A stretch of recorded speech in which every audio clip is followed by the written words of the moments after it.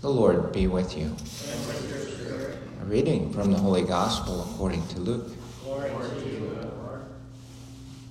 Jesus approached Jericho. A blind man was sitting by the roadside begging, and hearing a crowd going by, he inquired what was happening.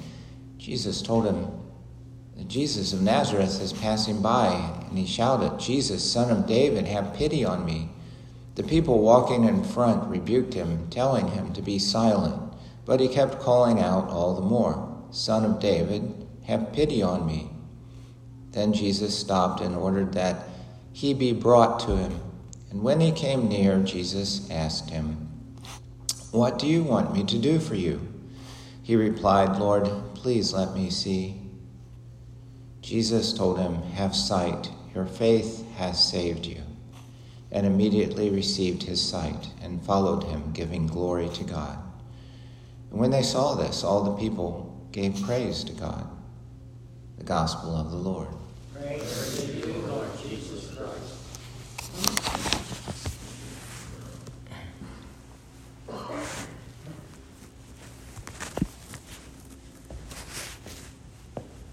Albert the Great, like this blind man, I envision a man who cried out to the Father and to have the Holy Spirit descend upon him and learn the great mysteries of nature and learn much about God through nature and the sciences that go with nature. And I think that's what this blind man was doing. He was really crying out to God, crying out to the Father to see. We would say spiritually that the Holy Spirit pour upon him in these times of these false alliances of the family with the culture or the country with another country. On these false alliances wreak havoc on our families and wreak havoc on our youth and wreak havoc on the people of God. It's important for all of us to cry out to the Father for the Holy Spirit.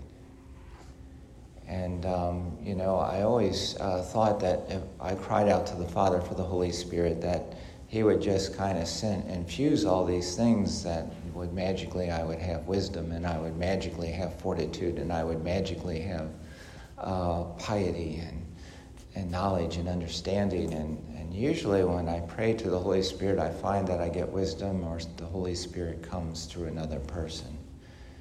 And so if we cry out to the Father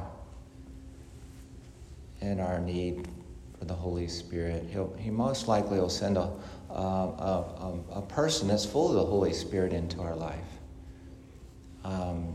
Maybe it's a saint in heaven. We began November with All Saints' Day. Maybe, you're having trouble with anger. So, you might ask St. Francis de Sales, who struggled with anger for 17 years. He took everything just too personally. Or, maybe you struggle with depression and anxiety, and there's St. Julian. They're a woman full of the Holy Spirit and said, all will be well, and all will be well. So, we cry out to God the Father for the Holy Spirit. More than likely, he'll send a person with the Holy Spirit into your life to help you with whatever area you're crying out for and need. Amen.